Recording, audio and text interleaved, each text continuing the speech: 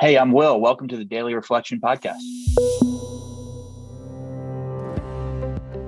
I don't think I realized I was at risk of actual death until months actually going through the work. But I did see that I was at risk of a seriously miserable life and a worse life than I was living.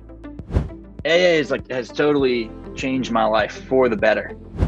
I would just say get with someone who's gone through the steps and who looks lit up. Whether you have alcoholism or addiction, it works for the same underlying cause, which is that restless and irritable feeling, sober, and it'll solve the sobriety problem. Welcome to the Daily Reflection Podcast with your hosts Michael L. and Lee M. On this show, we try to bring inspiration for those people seeking sobriety through interviews with members of the recovery community sharing their experience, strength, and hope through the lens of the Daily Reflections book. Each day, a new inspirational passage and a conversation. We are not affiliated with any 12-step or recovery program, but you will hear them mentioned throughout the course of an interview. Today on the show, Will from Baltimore, Maryland. Before we get to the show, I'd like to ask for your help. If you're listening on Apple Podcasts, I'd love to get a review or a rating. This is going to help us expand the reach of the show and improve. We hope you enjoy this episode. Good morning, Lee. How are you? Good morning, Mike. I'm doing great. How are you? Fantastic. What's in store for us today? So today we have Will H. from Baltimore, Maryland in the studio with us. It's April 15th, and he is here to talk to us about today's daily reflection, the bondage of resentment. Oh, fantastic. Well, Will, welcome to the podcast. It's great to have you on the show. Thank you. So, Will, we start the show in the same way. We have the guest read the daily reflection for the day. Can you get us started? Yes, absolutely. So the daily reflection for April 15th is the bondage of resentments. Harboring resentment is infinitely grave, for then we shut ourselves off from the sunlight of the spirit. That's from As Bill Sees It, page 5. It has been said, anger is a luxury I cannot afford. Does this suggest I ignore this human emotion? I believe not. Before I learned of the AA program, I was a slave to the behavior patterns of alcoholism. I was chained to negativity with no hope of cutting loose. The steps offered me an alternative. Step 4 was the beginning of the end of my bondage.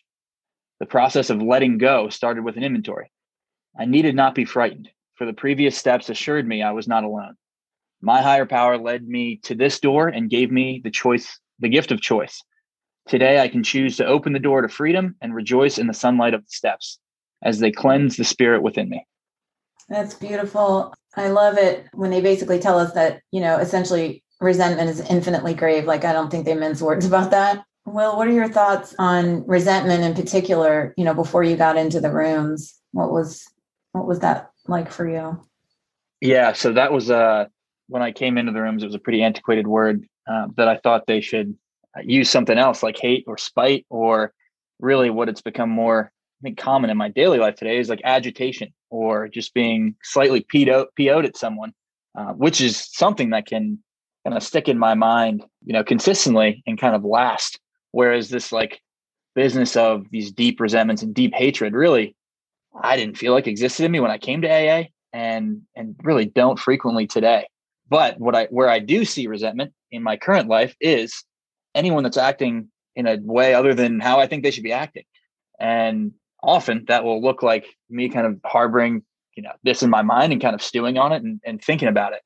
And it's very clear that this kind of thinking shuts me off from they call it the sunlight of the spirit here, whether that's God's power or, the way of the universe or whatever like power that you're connected to. I'm not God conscious when I'm thinking about someone else and how they've wronged me, which I think is sort of what this reading starts off talking about, is being shut off from the sunlight of the spirit. And that's what it talks about in the book too. So I love the phrase sunlight of the spirit. It's a great set of words, and it makes me think of my higher power. And I'm curious about yours. Did you have a problem coming to, developing your concept of a higher power when you first came in? Yes. And then like at a certain point, immediately no. So my experience in the couple years before I was brought by this power to AA was like consisted of almost like an obsessive, anti-God, definitely anti-organized religion and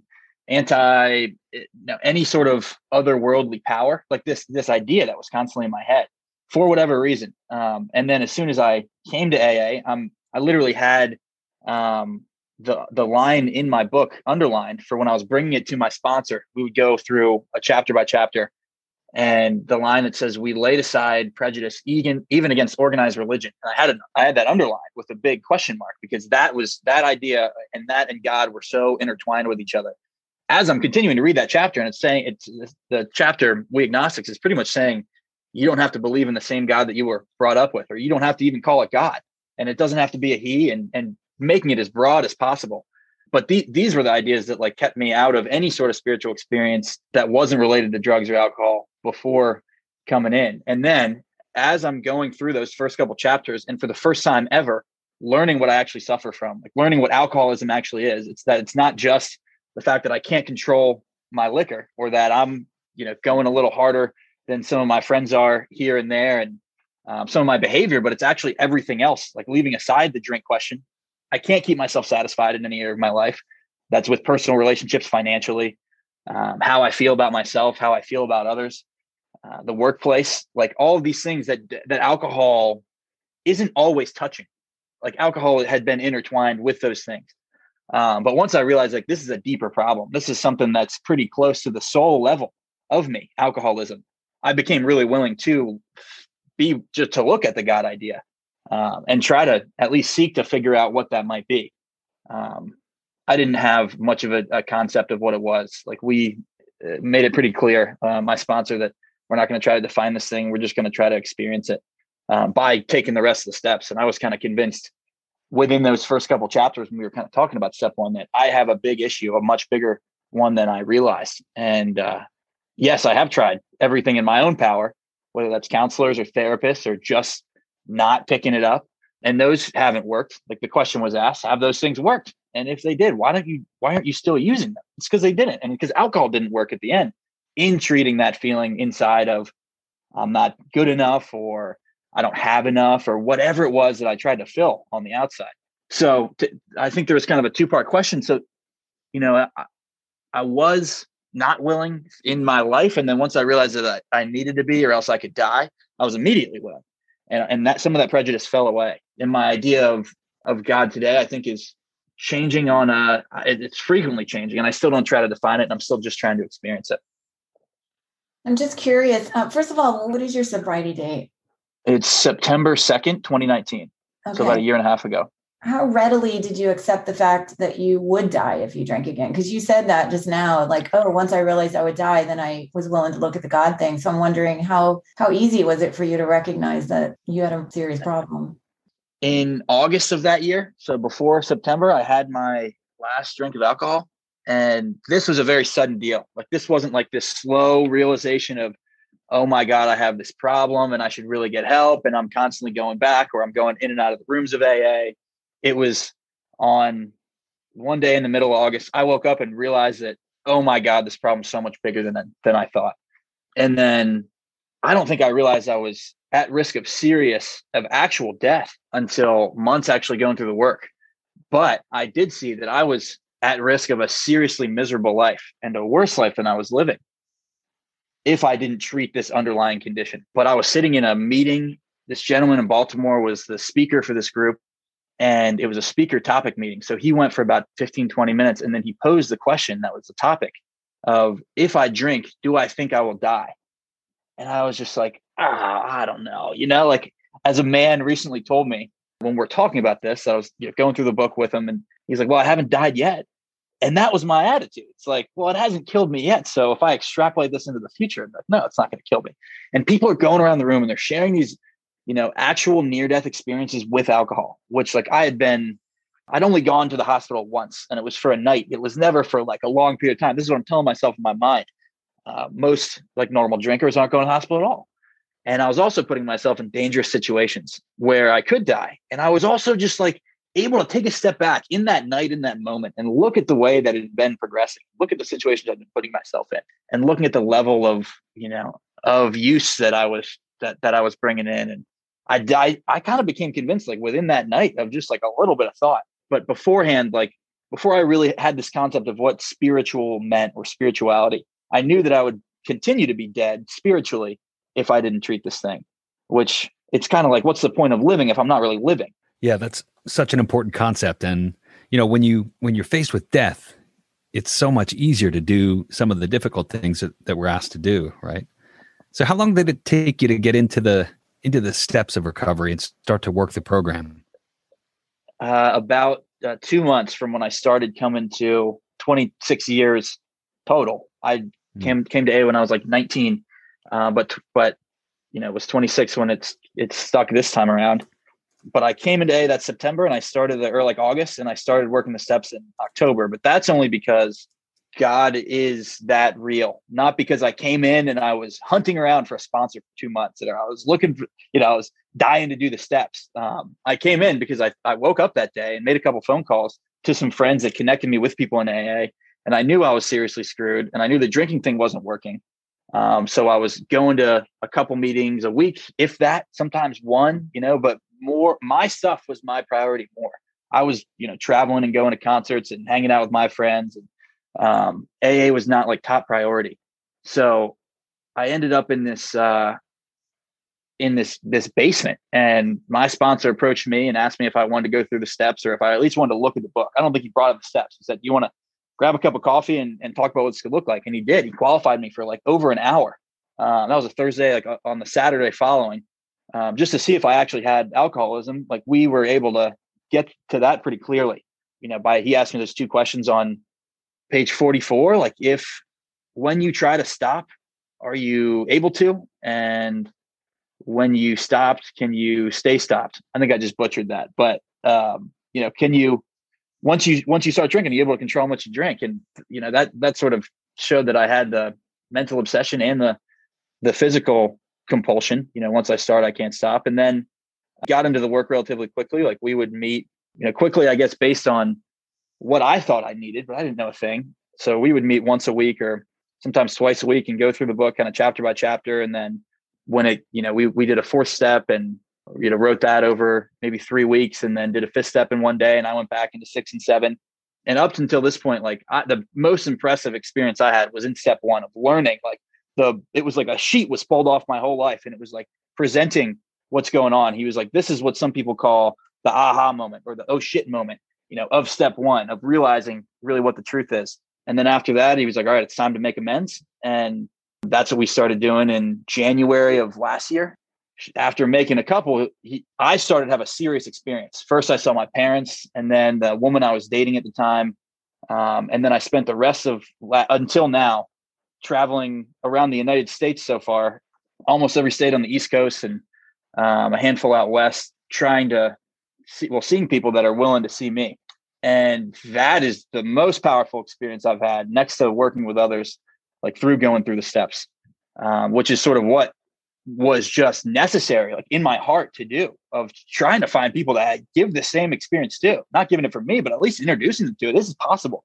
Your life can change. My attitudes were changing. Like all the promises in the book were coming true once step 9 started to roll. And I was starting to see myself, like, not as just myself, as like God's guy, like that could be guided and could be led, and like starting to come close to the idea that, like, I don't know what's best for me, and I don't even know what I want, but God has so taken care of me just seeing it from before coming into A and before actually being willing to seek this thing, like from literally putting the idea in my head in that August, before coming into AA, to pick up the phone and call someone, to introducing him to my sponsor and keeping me protected in different areas before then. I think it's kind of a long-winded answer to your question of did I come in and want to work them quickly or whatever. Sounds like you were willing to work them quickly enough. That's for sure. Mike, did you look up the 2 questions in the big book? Yeah, sure. You want to read them? Sure. So it's on page 44, like Will said. It's in We Agnostics, chapter 4. And it starts out, I'll read the paragraph. In the preceding chapters, you have learned something about alcoholism. We hope we have made clear the distinction between the alcoholic and the non-alcoholic. And here are the questions. If, when you honestly want to, you find you cannot quit entirely, or if when drinking, you have little control over the amount you take, you are probably alcoholic. If that be the case, you may be suffering from an illness which only a spiritual experience will conquer. Thanks for reading that. And I can hear it. And we're on Zoom. I know that our audience can only hear us through the podcast apps, but I can see it, that you've had a massive change, a spiritual awakening and a spiritual change. And I love seeing it because it gives me just more reinforcement, more faith that this thing really does work if we apply ourselves to it. And you clearly have, as only the dying can do. And so I'm wondering, because you're young, I don't know, I'm doing the math. I'm thinking 27, 28-ish. I don't know, somewhere around there. What has had to change for you? Because, you got out of college, you got the job. And so what has had to change for you? That's a great question. So yeah, I'm 27 now. I can count on like one hand the amount of people that I was like running with and hanging out with before that are sober now. A ton of my friends are sober now, you can definitely count on more than one hand that, but like that's after coming into AA. So it was definitely, it's a completely different lifestyle than what I was living before. However, I'm doing a lot of the same things. I'm still, pretty good friends with a lot of the people that I used to hang out with. I'm just not using the same substances as they are anymore. So I just spent a week out in Colorado trying to make a handful of amends to some people out there. That was where I lived before moving back to Baltimore. I was living out there like 2 or 3 months before getting sober. I moved to Baltimore like in July and then started coming in August, and was living out there in May. I still get to do all the stuff I was doing before, and I'm having, I think, more fun. I know more fun now doing it. And I've gotten the question like, is this weird? Like hanging out at and granted, I'm not hanging out at a ton of bars, but like here and there, when I'm visiting friends or, that's really the only time. And I'm really not like, I'm way less restless than I was before. And I'm able to connect with people a lot better than I could before. Whereas like it was necessary for me to have some booze in my system to get a conversation going. And that worked perfectly for like a long time, like up through the college years. And it kind of started to dwindle a little bit after, but which is why I was a little bit more willing to give it up. Is like when people were talking about, this wasn't working anymore. I didn't understand that, like I was just imagining them drinking booze and it was having like the effect of water. Like it wasn't working at all. But I get that now. Like it wasn't giving me the same oomph, the same, same thing I was paying for the couple of years before. So long-winded way of saying my lifestyle is completely different. I spend a lot more time in church basements than I do in bars, and I spend a lot more time with my family now, which has been just awesome. That wasn't really on the schedule just before I got sober and before I got a connection with God. So it's a lot of the same and it's a lot different. So I'm curious though, a lot of people that are dipping their toe in the water, maybe checking out recovery, what it's all about. Maybe they have this fear about losing their friends. I'm curious if you had to change your friends, and also, are you able to be around social situations where alcohol is served? So that was the fear in the beginning. That's why I absolutely would not, could not, and didn't get sober while I was in college. Is I had this idea that like, if I get sober, people are going to think I am a huge loser, which was, that wasn't the case, a year and a half ago. And I don't believe it would have been the case then, but I would have been dead. But more so it was like, I needed that. That was the only thing holding me together. There was some heavy stuff going on in my life from a negative standpoint. And, but I needed alcohol. I wasn't going to give that up. And when I first came into AA, before going through the steps, I did cancel some plans, and I was thinking, oh my God, I'm never going to be able to go to a concert again. And no, since like having an experience in the steps, it's replaced the need for relief that I got from drinking. I've made a ton of friends like in AA, like with the people that are lit up. There's like, I haven't been able to find that anywhere else. Besides like when I was in the bar, there were people lit up there in a different way. And it's a much more sustainable, like brightness in someone's soul that I want to hang out with those guys. So I've kept a lot of the same friends from the past though. And some of them I've even been able to carry the message too. It's been a cool chapter in life to like be able to step onto this side and actually like be changed, and then still get to keep the best parts of both. That's so great to hear and so motivating. I'm sure you just helped a lot of people with that, because that's such a big fear, that it's almost like what I'm hearing you say is that you've decided to do these things. Like nobody forced you. There wasn't a rule where when you walked into AA, you had to get rid of all your friends. Like you've made an authentic choice on all of the things that you're doing in your life in an easy fashion for you. Would you agree with that? No, I wanted to keep spending time with the people that I love. I forgot to answer Mike's second question about like, do I try to, about being in situations where there's alcohol? The answer is like, no way, because so many of my favorite like things I wouldn't be able to do if I were not to be able to go where alcohol is served. And I've heard stuff like that. Like, people who don't go to sporting events and that's like, fine. Like that's how I felt within those first couple months before having an experience. But like going to see live music is one of my favorite things to do. And we haven't been able to do that for the last year or so, but I can actually be there for these shows now. Like I can enjoy myself for, a couple nights in a row going to these concerts while there's, whatever flying all around. I'm really not tempted to use it. That was removed like while we were first going through the steps. It wasn't, I don't know when, but like maybe within those first couple chapters, because that's when I was leaving the Starbucks in Baltimore with my mind just like exploding of just like, oh my God, what is he talking about? How does he know all this stuff that's in this book, And is there anything else you want to share with the audience before we wrap? AA has totally changed my life for the better. And I was having a conversation with my mom today at lunch, and I forget how we got on it. I think we were talking about working with others, and she was asking me what my experience has been with some people. Has there been an experience that's similar or identical to mine? And there hasn't been an experience that's identical to mine. I don't think anyone's experience is identical. Like I think this process is designed to give you an authentic and completely unique experience on your own by following the same directives. But there is an experience out there for sure, if you are willing. Looking back over the last year and a half, it seems like a small price to pay. Like seeing the biggest part of this deal has been, and time wise, and quote unquote cost has been like traveling to see these people that I've caused harm to, and to be placed in the position that I am now in terms of like how low the chatter can often be in my mind, and that's not on a daily basis or all the time. Like I'm still like we just read a reading about resentments popping in and being chained to this negative behavior, negative thinking, and those can definitely still kind of pop in. But like for the life I get to experience without having all of the stuff that I thought I needed to have, the price to be paid, the quote unquote destruction of self-centeredness, which is the truth. It seemed like a small one to pay for this life. So I would just say get with someone who's gone through the steps and who looks lit up out of the big book. Whether you have alcoholism or addiction, it works for the same underlying cause, which is that restless and irritable feeling, sober.